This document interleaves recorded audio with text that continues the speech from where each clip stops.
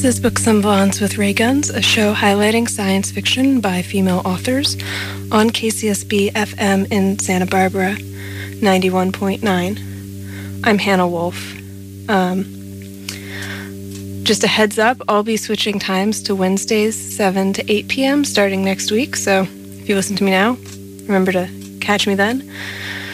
Today, I'll be reading two short stories, First Communion by Jane Roberts and The Last Gentleman by Rory McGill, a pseudonym of Dorothea McGill Faulkner. Tonight, I'll focus on electronic music from the 60s. I'm going to start by playing some early kind of drone music.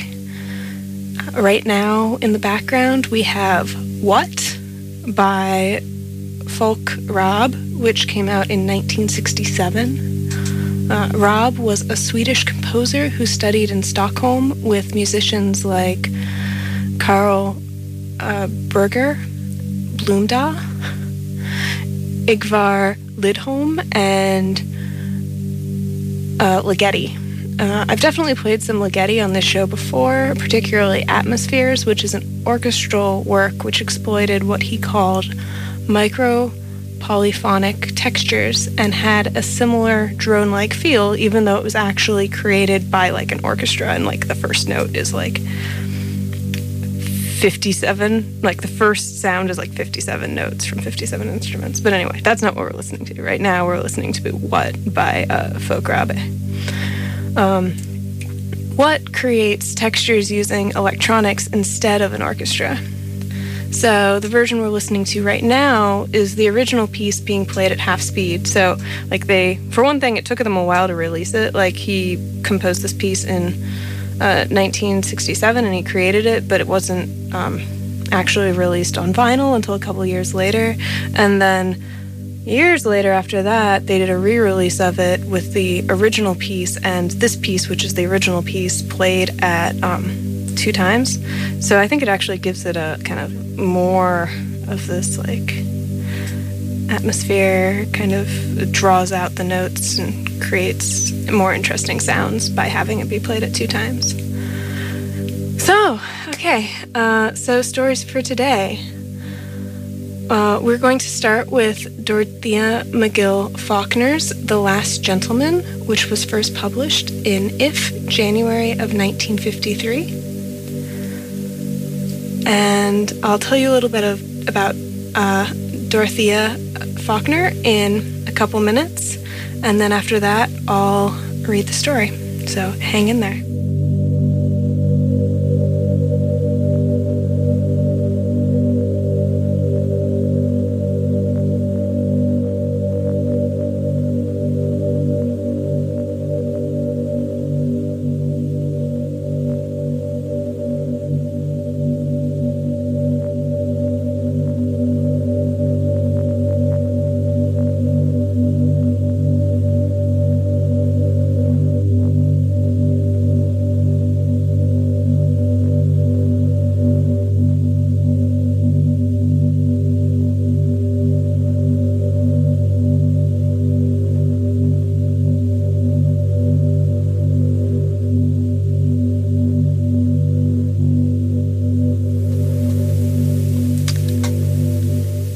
So, this is Books and Bonds with Ray Guns. I'm Hannah Wolf, and I'm gonna tell you a little bit about Dorothea McGill Faulkner, and then I'll be reading a story by her. So, a little bit about Dottie, as she went by her friends, or Grandma the Demon, which was a pseudonym that she used in fanzines. She also went under Rory McGill, which was a pseudonym she went under for this story. In some of her poetry, she went under Rory Faulkner. So, depends on what you're reading. She was active in the LA Science Fantasy Society and Outlander Society in the late 1940s, and she sometimes co-edited the club fan magazine Shangri-La. She published both short stories and poems. Her first poem in 1950 at age 61. And most of these poems that she was publishing were in these fanzines. The stories, though, she published 2 short stories, and they were both actually published in more mainstream science fiction journals. Anyway, I'll read a couple quotes about her, because I like quotes. So, let's see. Len Moffat said, "She was intelligent, well-read, opinionated, and articulate. She was fun to be with, to talk with, even if you might not agree with her right-wing politics." She carried on correspondence with quite a few editors, John W. Campbell, Eric Frank Russell, and sci-fi author Robert Heinlein. She was a widow of a naval officer and had at least one daughter, whom I, Moffat, only met once or twice. She was as independent as a hog on ice and an outstanding storyteller and limerick writer. There's also I have an excerpt from so as I've mentioned before, a lot of times in these science fiction magazines, they would get like letters to the editor, so it was almost like a message board or comment board that would be published in these magazines. So in the fall 1955 issue of Startling Stories, she complained about the demise of thrilling wonder stories and fantastic story. And she said, "Is this a sign of the decline and fall of science fiction? I hope not. For what am I going to read then? I don't like slick magazines, love stories, and I'm fed to the teeth with murder mysteries. In sheer self-defense, I have gone back to the beginning of my science fiction collection and have been reading old ones over again."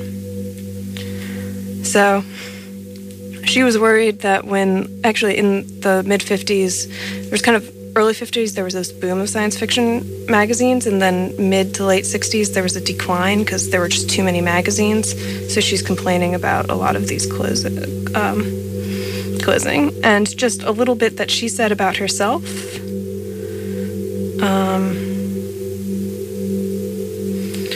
That this was... she said, "Since I'm now 66, it seems likely I'll get my wish to see space stations launched and the first moon flight. I hope I can last out till they hit Mars too. Also, I'd like to see Halley's Comet again. I remember it well from 1910. So she was born in 1889, and at least that's the estimate from some of her writings. And honestly, I assume that she's dead, but there's no information about like when she died. So, next I will be reading The Last Gentleman by Rory McGill. I'll take a second to get ready for that.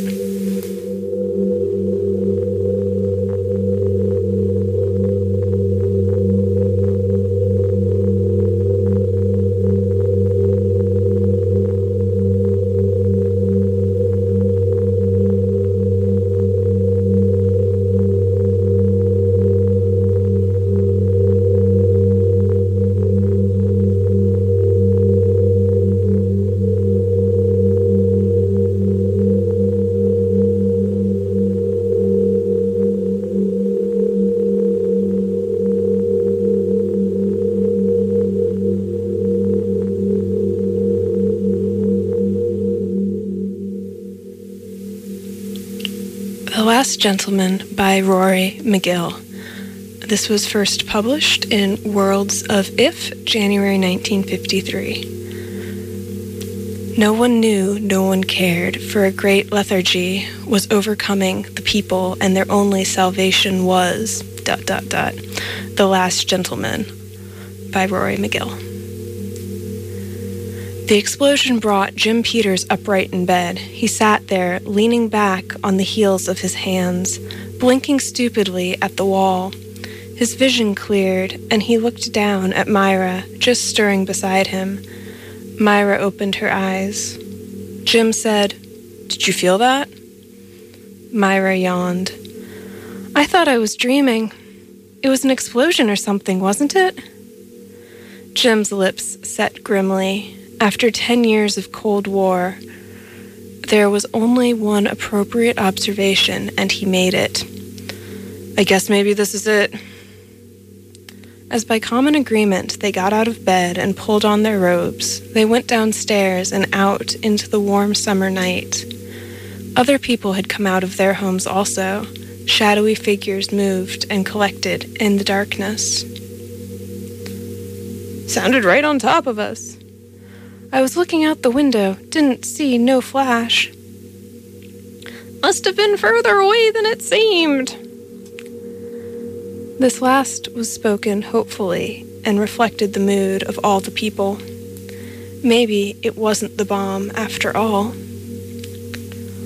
Oddly, no one had thought to consult a radio.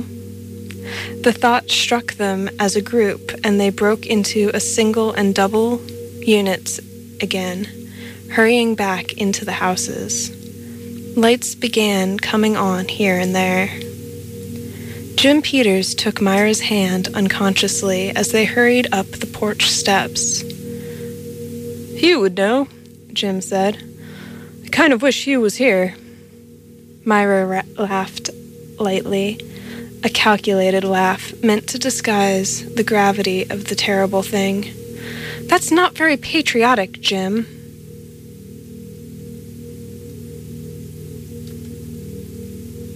If that was the bomb, Hugh will be kept busy making other bombs to send back to them.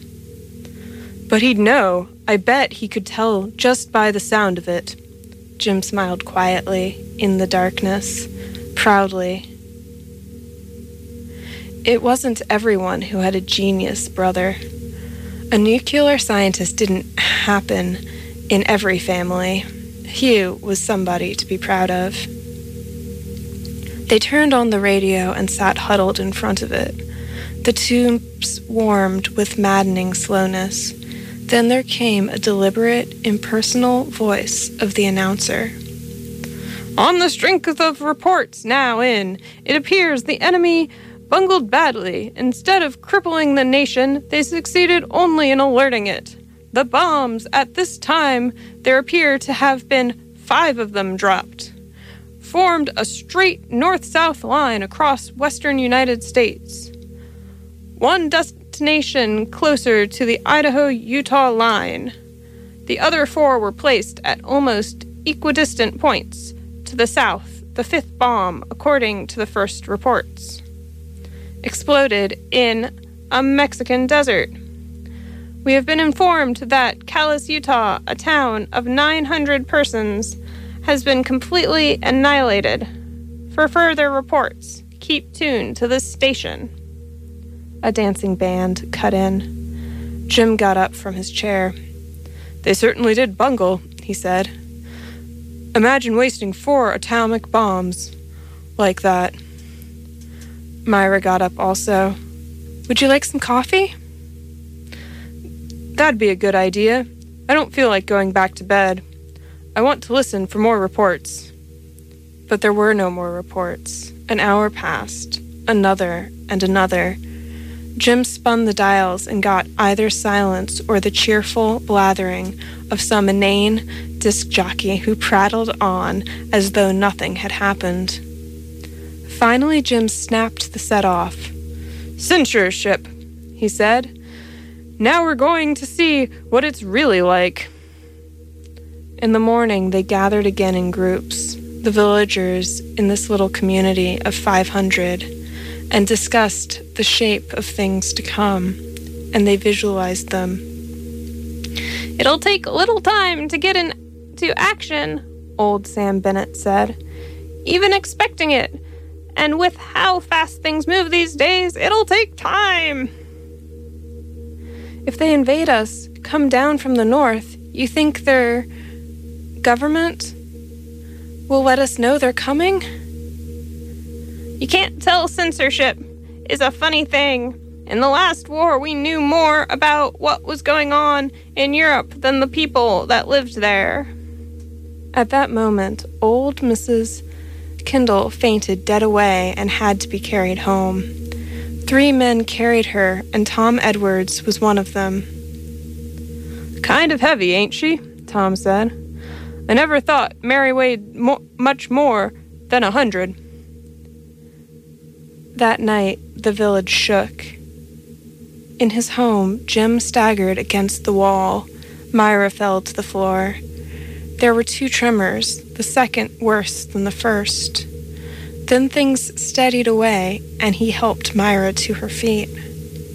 "But there wasn't any noise," Myra whispered. The whisper was loud in the silence. "That was an earthquake," Jim said. "Nothing to worry about. Might be one of the bomb's after effects." The quake did no great damage in the village, but it possibly contributed to old Mrs. Kendall's death. She passed on an hour later. "Poor old lady," a neighbor told Myra. "She was plain weary. That was what she said just before she closed her eyes. 'Hazel,' she said, 'I'm just plumb tuckered.'" The neighbor wiped her face with her apron and turned towards home. "Think I'll lie down for a spell. I'm tuckered myself. Can't take a thing like I used to." Now, it was weeks after the earthquake, 2 weeks after the falling of the bombs, and the town went on living. But it was strange, very strange. Art Cordell voiced the general opinion when he said, "You know, we waited a long time for the thing to happen. We kind of visualized maybe how it'd be, but I didn't figure it'd be anything like this." "Maybe there isn't any war," Jim said. "Washington hasn't said anything." "Censorship." "But isn't that carrying censorship a little too far? The people ought to be told whether or not they're at war." But people didn't seem to care. A deadening lethargy had settled over them, a lethargy that felt and questioned in their own minds, but didn't talk about much. Talking itself seemed to have become an effort. This continued weariness, this dragging of one foot after another, was evidently the result of radiation from the bombs. What other place could it come from? The radiation got blamed for just about everything untoward that happened. It caused Jenkins' apples to fall before they were half ripe. Something about it bent the young wheat to the ground where it mildewed and rotted. Some even blamed the radiation for the premature birth of Jane Ellman's baby, even though such a thing had happened before even gunpowder was invented. But it certainly was a strange war. Nothing came over the radio at all. Nobody seemed to care, really. Probably because they were just plain too tired. Jim Peters dragged himself to and from work in a sort of daze. Myra got her housework done, but it was a greater effort every day. All she could think of was the times she could drop on the lounge for a rest. She didn't care much whether a war was going on or not. People had quit waiting for them to come down from the north. They knew that the places where the bombs had fallen were guarded like Fort Knox. Nobody go in or out. Jim remembered the flash, the color, the rumors, the excitement of World War II, the grim resolution of the people to buckle down and win it. Depots jammed, kids going off to join. But nobody went to join this war. That was funny. Somehow Jim hadn't thought of that before. None of the kids were being called up. Did they have enough men? Washington didn't say. Washington didn't say anything. And the people didn't seem to care. That was the strange thing. When you could get your tired mind to focus on it. The people didn't care. They were too busily occupied with the grim business of putting one foot in front of the other. Jim got home one evening to find Myra staring dully at a small handful of ground meat. "That's a pound," she said. Jim frowned. "What do you mean? That's a little bit." Myra nodded. "I asked for a pound of hamburger and Art put that much on the scale. In fact, not even that much. It said a pound. I saw it. But there was such a little bit that he felt guilty and put some more on." Jim turned away. "I'm not hungry anyhow," he said. At 10 that night, after they were in bed, a knocking sounded on the door. They had been in bed for 3 hours because all they could think of as soon as they had eaten was getting into bed and staying there until the last possible minute on the following morning. But the knock came, and Jim went down. He called back upstairs with more life than he had shown in a long time. "Myra, come down. It's Hugh. Hugh's come to see us." And Myra came down quickly, something she hadn't done for a long time either. Hugh seemed weary and drawn, but his smile was the same. Hugh hadn't changed a great deal from the gangling kid who never studied mathematics in school but always had the answers. It came naturally to him. During the coffee that Myra made, Hugh said, "Had quite a time getting here.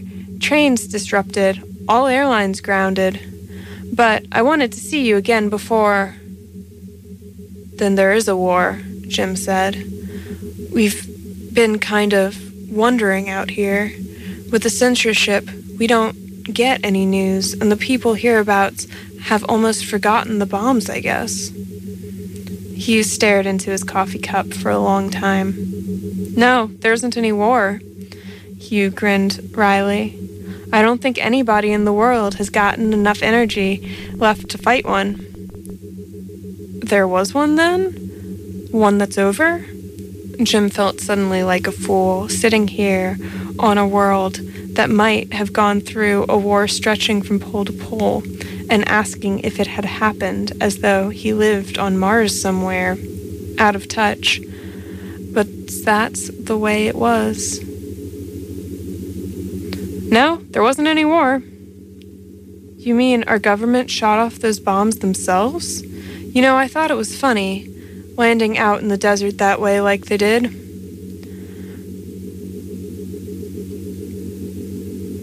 "Old Joe would have hit for Chicago or Detroit or New York. It was silly to say the bombs dropped off on the desert came from the enemy." "No, the government didn't fire them." Myra set her cup down. "Jim, stop asking Hugh so many questions. He's tired. He's come a long way. The questions can wait." "Yes, I guess they can. Well, show you where your room is, Hugh." And she opened the window of the spare bedroom. Myra stood for a moment looking out. "Moon's certainly pretty tonight. So big and yellow. Wish I wasn't too tired to enjoy it." They went to bed then, in the quiet home under the big yellow moon over the quiet town. A moon over a quiet country, over a weary, waiting world. Jim didn't go to work the next day. He hadn't planned to stay away from work. But he and Myra awoke very late, and it was then that he made up his mind. For a long time they lay in bed, not even the thought of Hugh being around and all the things that they wanted to talk about could bring them out of bed until they felt guilty about not getting up. Hugh was sitting on the front porch, watching the still trees in the yard. There was a breeze blowing, but it wasn't enough to move the leaves. Every leaf hung straight down, not stirring, and the grass seemed matted and bent towards the earth. Myra got breakfast. She dropped the skillet while transferring the eggs to a platter, but she got her foot out of the way, so no harm was done. After breakfast, the men went back outside. Jim moved automatically toward the chair. Then he stopped and frowned. He straightened deliberately. He turned and looked at his brother. He said, "Hugh, you're a man that knows. What's wrong? What did those bombs do to us? Tell me, I've got to know." Hugh was silent for a time. Then he said, "Feel up for a walk?" "Certainly, why not?" They went to the edge of town and out into a pasture and stopped finally by a brook where the water flowed sluggishly. After a while, Hugh said, "I'm not supposed to tell anyone anything, but somehow it doesn't seem decent keeping the truth from your own brother. And what difference does it make, really?" "What happened to you?" "There weren't any bombs." "No bombs?" "It happened this way. Long before the Earth was formed, 1,000,000 light years out in space, a white dwarf died violently." "You're talking in riddles." "I mean it. A white dwarf died violently." Hugh looked up into the sky. "A dwarf star, Jim, so incredibly heavy it would be hard for you to conceive of its weight. This star blew up, broke into 5 pieces, and the 5 pieces followed each other through space. This world was formed in the meantime, maybe even this galaxy. We don't know. So the 5 pieces of heavy star had a rendezvous with a world unborn. The world was born and grew old, and then the rendezvous was kept, right on schedule.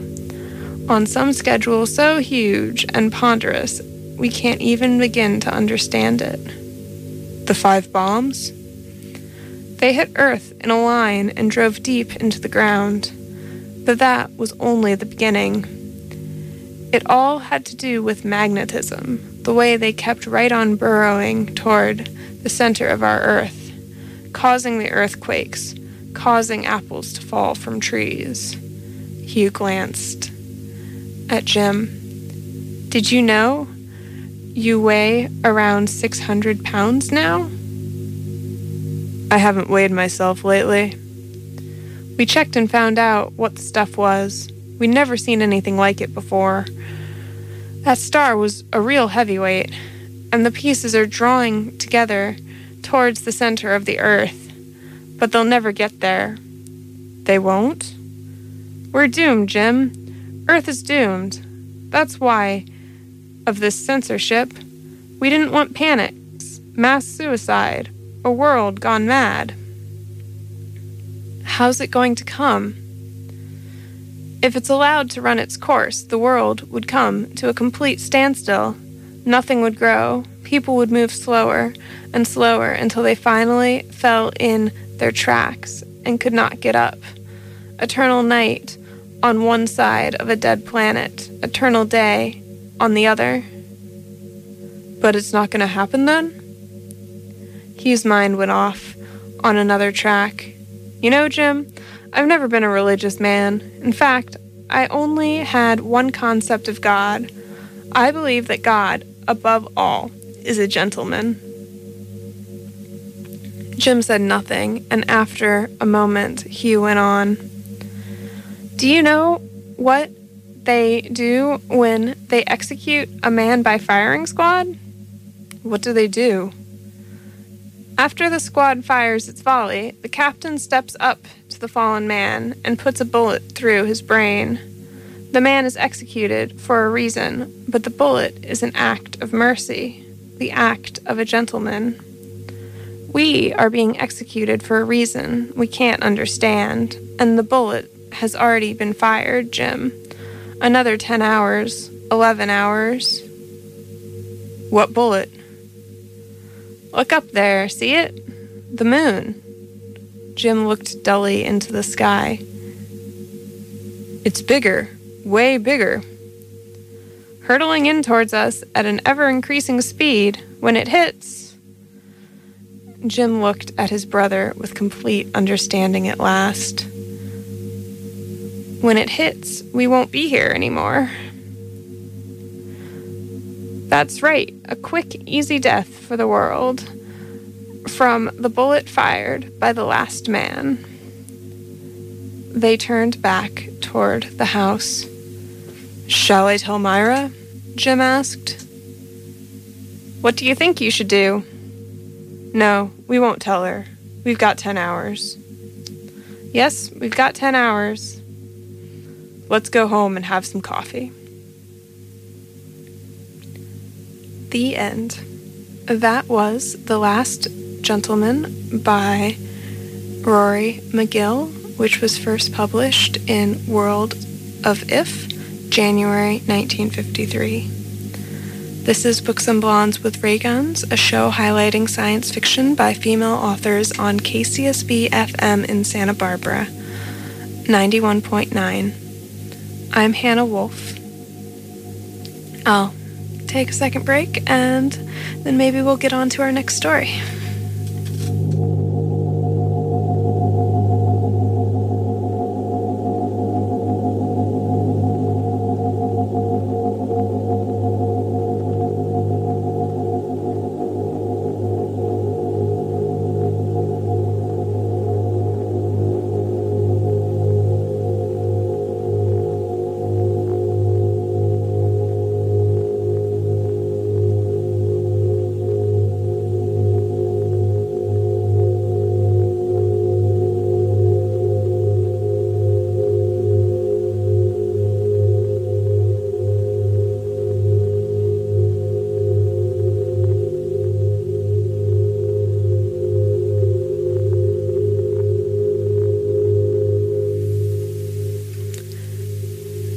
This is Books and Blondes with Ray Guns, a show highlighting science fiction by female authors on KCSB FM in Santa Barbara.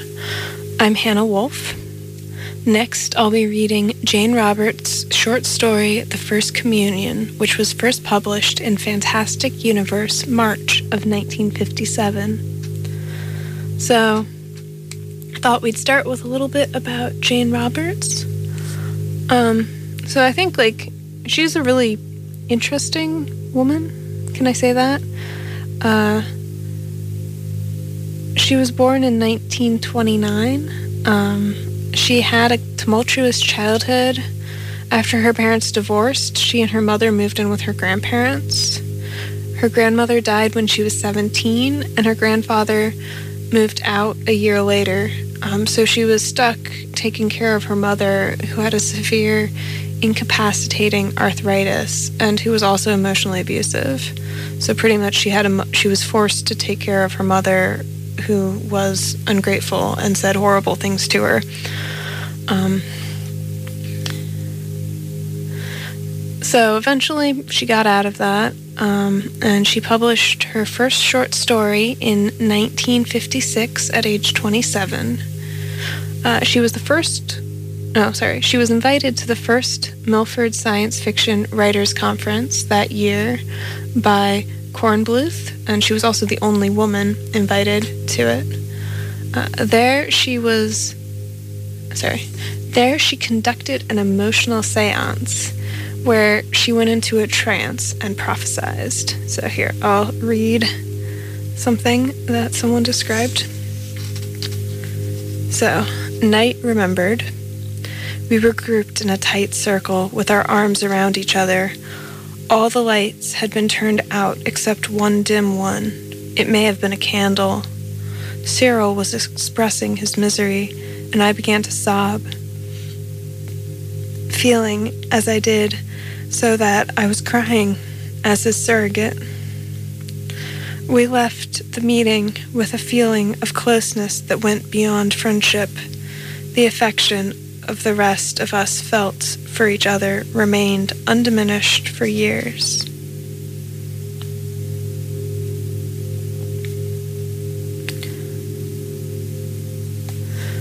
So, that was that experience. So that was in 1957. So 6 years later, in 1963, she started writing The Physical Universe as Idea Construction. So she started writing this document. She described it as, or the experience as, it was very domestic, very normal, very unpsychedelic. And then between one normal minute and the next, a fantastic avalanche of radical new ideas burst into my head with tremendous force. It was as if the physical world was really tissue paper thin, hiding infinite dimensions of reality, and I was flung through the tissue paper with a huge ripping sound.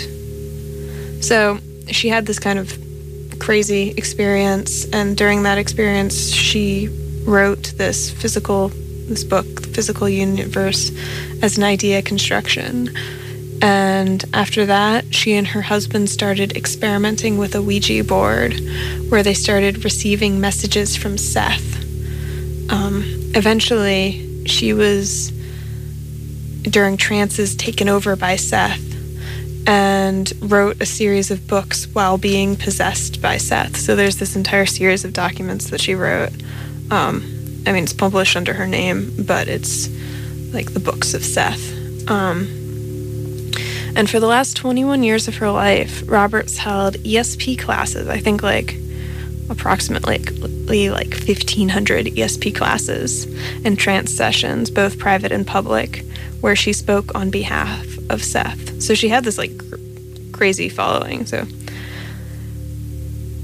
psychic lady.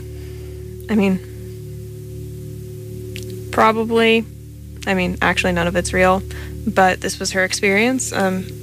People have theorized that it could be because she had this really abusive childhood, that this was a way that she dealt with it. Also could be that after a certain amount of time she realized she could make money off of it. But anyway, we'll read a short story by her. The short story is The First Communion, which was first published in Fantastic Universe, March of 1957. So I'll start that in a second.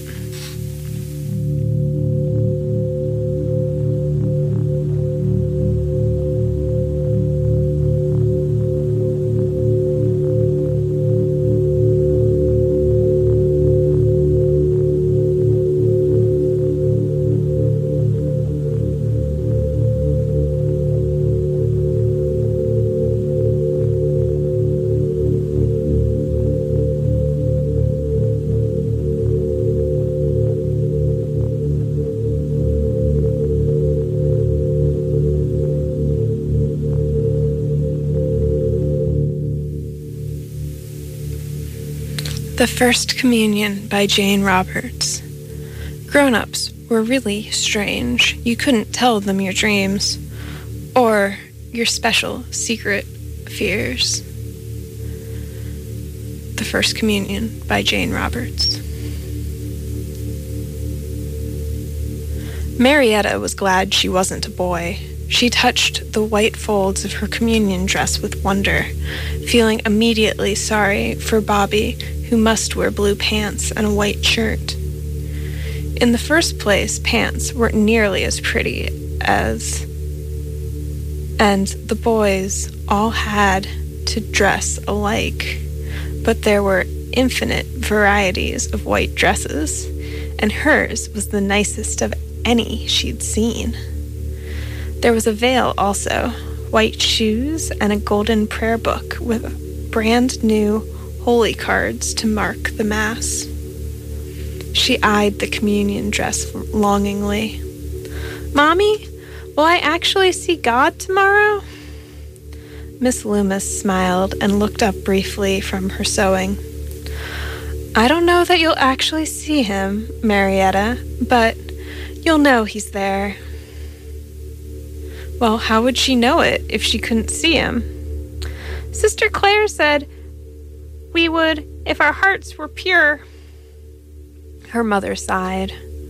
"Sister Claire again," she said. I just hope she isn't leading you to expect too much. Now, go outside and forget about it for a while. Marietta went out on the porch, pouting. Grown-ups sure were funny.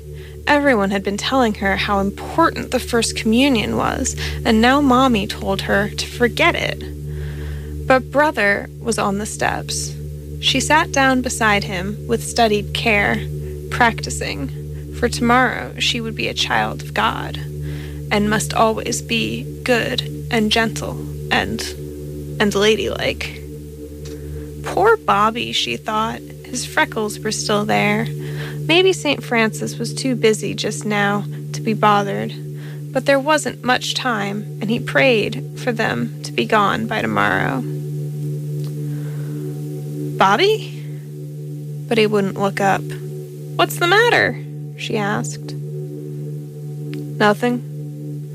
She eyed him critically. There is so, she said. There is not. He stared, straight ahead, and waited a minute. Did you dream anything last night? He asked finally. Sure. He spun around. About communion tomorrow? Going to heaven? Sure. And you're not scared or nothing? Scared?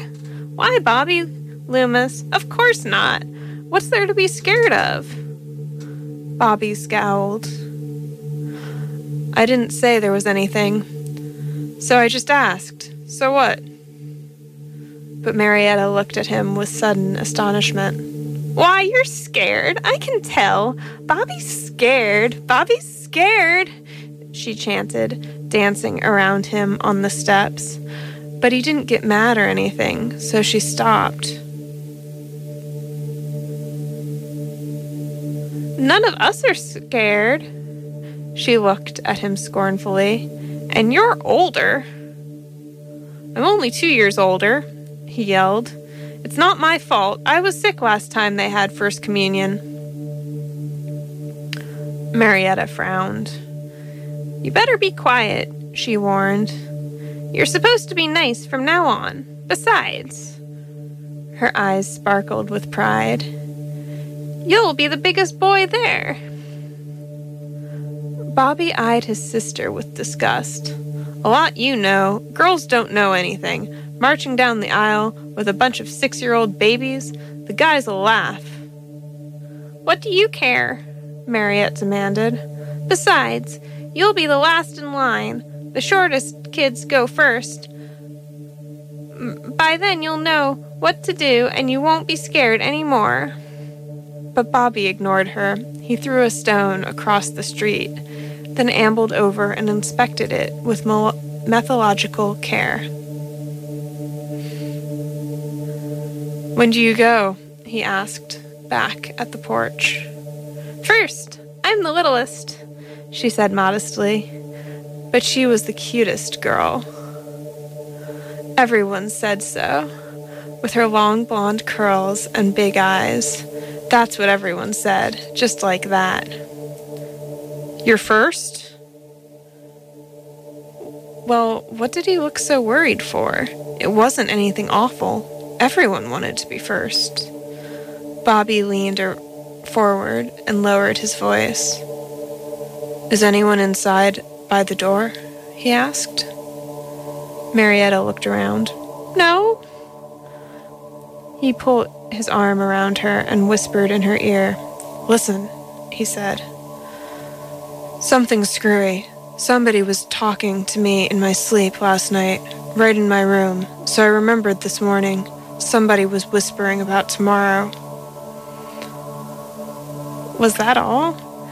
That was God, silly, she said. He speaks to everyone before communion. Sister Claire said so.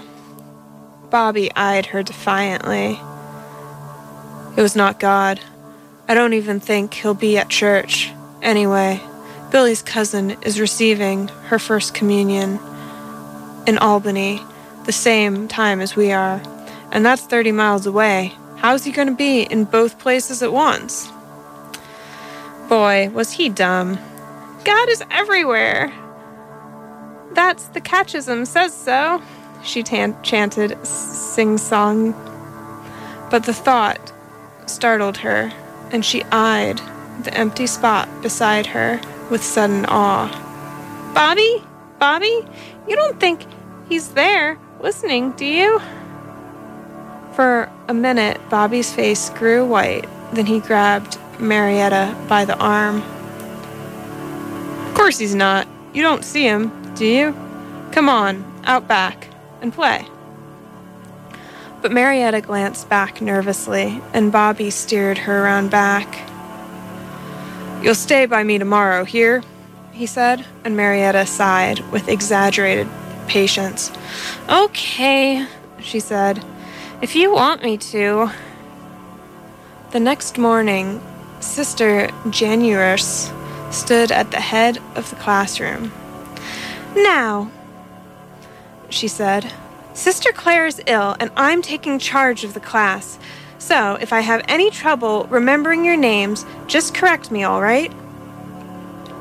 Marietta eyed Bobby significantly. None shouldn't lie, and she knew Sister Claire wasn't sick. Last night, she and Bobby heard Mommy talking to the neighbors. They said that Sister Claire was overzealous and that the children were overwrought. There, she remembered perfectly, and how Sister Januarius was supposed to calm them down. You didn't even hear him. Nobody did, Marietta gasped. That was Bobby. Startled, she turned around. Bobby was crying, and Sister swept down the aisle. Bobby looked up at her. It wasn't God, he sobbed. Did you dream too? Sister was speaking very low. Marietta had to strain to hear her. Bobby gulped. I dreamed all right, but it wasn't God, he eyed Sister defiantly. It was somebody bad. Sister's mouth made a round O. What makes you say that?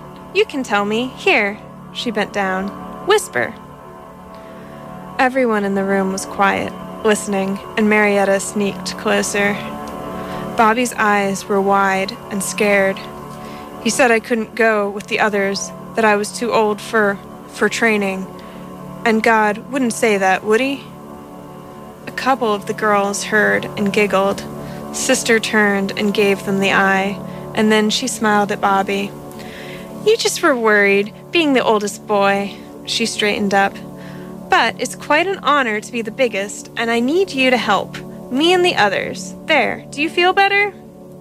Bobby said, yes, real low, then scowled over at Marietta, but she didn't care. She was glad, though, that it really hadn't been God that said he was going, and he was too old. Poor Bobby, she thought. He feels bad because he still has freckles. Sister stood at the head of the class. Well, she said, I guess I'm the only one who didn't dream at all. The students regarded her with silent sympathy, and Marietta raised her hand. Maybe that's because you aren't going to receive First Communion. Doubtless you're right. Now everyone kneel down. We are going to say our Father and forget all about our dreams and imaginings. The class knelt down. All right, Sister said, when prayers were done. Everyone, follow me to the auditorium. Remember, quietly, no talking in the corridor.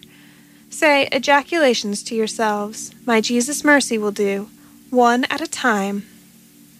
Marietta walked slowly, watched Mary Agnes's heels in front of her. My Jesus mercy, my Jesus mercy. But she just couldn't keep her mind on the prayer. They were going to get dressed now, and there was Mommy waiting with the lovely dress over her arm. Carefully she changed clothes, but even then her slip got all tangled up with Mary Agnes's. Be careful, her mother warned. Then the veil. Oh, she circled round and round. Her skirt went out farther than anyone else's did. Please, keep the children quiet. The service is starting downstairs in the church. Please, mothers, calm the children down. It was Sister's voice, and Marietta's mother made her sit down. Stay right here, she ordered, while I see how Bobby is coming along. But now Sister was calling for a show of hands. How many said their prayers last night with special care? She asked, and the hands of all 20 children raised excitedly up.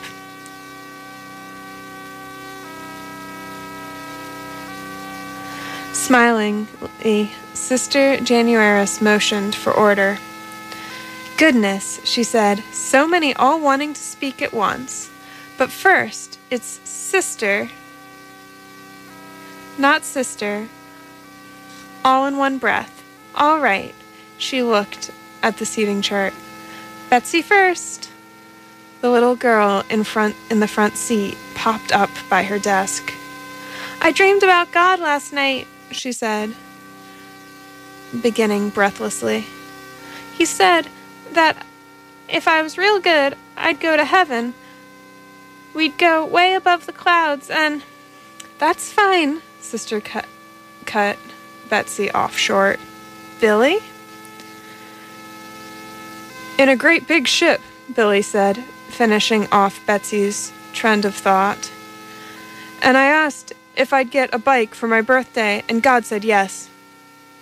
Marietta sat impatiently. She dreamed about God too, but at the rate everyone was talking, she'd never get a chance. I saw God, she yelled, interrupting Billy and effectively bringing the rest of the class to a startling silence. You did not. That was Mary Agnes, and Marietta ignored her. I did too see him, she yelled triumphantly. He has a long white beard and was really tall. Sister was eyeing her, and she flushed. Well, it wasn't exactly true. Well, anyway, I heard him too, she amended. Bobby didn't look as nice as she did, but he looked nice. Squinting, Marietta got a look at his prayer book. It was black, not nearly as nice as the ones the girls got. You look nice, she said, but Bobby pulled her down beside him. I'll go home now if you do. Marietta stared at him in amazement. You mean now, before communion? That's silly, she began, but Sister whisked Bobby away to the end of the line. Everything was ready. She held her breath, watching everyone take their places behind her. Maybe she was scared. There were an awful lot of people in the church. The music was starting. She got the cue from Sister and slowly began marching up the aisle. Would God really come like everyone said? Really? And they'd all be children of God and go to heaven? Frowning, she remembered that Sister said something this morning about that being symbolistic or something. Anyhow, that it didn't really happen. But the dream said it would. They'd go to heaven in a great big ship. That was funny. She was supposed to stop at the altar railing, but something told her to go on. God was waiting, but out back, away from all the people. She hesitated, then looked back. It must be all right. Everyone was following. Sister was yelling, and Father John was trying to get in the sacristy door, but couldn't. Bobby was trying too. He'd better hurry. But there it was. The ship was huge. Everyone was running. They hadn't kept in line at all. She looked around. All the kids were inside, and suddenly the door closed. Where was Bobby? But there was a funny feeling in her stomach, and Mary Agnes was crying. So was Billy, She ran to the window. Sickening, she looked down at the crowd of people milling around the church. All grown-ups but Bobby.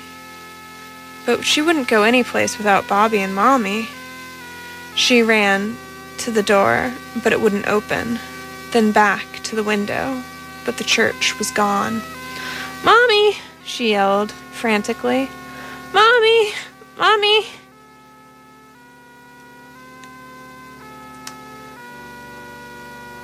That was First Communion by Jane Roberts, which was first published in Fantastic Universe, Volume 7, Number 3, in March of 1957.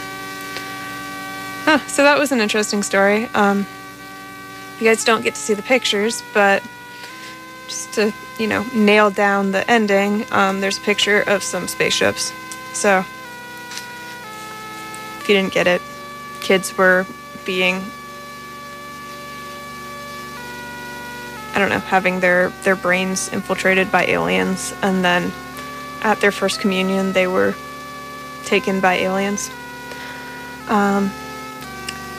So this has been Books and Blondes with Ray Guns, a show highlighting science fiction by female authors on KCSB FM in Santa Barbara. I'm Hannah Wolf. So this evening, I'm actually subbing for The Crypt Keeper. So I'm going to be on air until 10 p.m. So I'm going to be playing music from mostly the 1960s, electronic music. Right now, we are listening to Prelude au Sommeil, Face A, off of the album Prelude au Sommeil by Jean-Jacques Perret. And so this piece was actually made for hospitals to calm down patients. So this is your elevator music.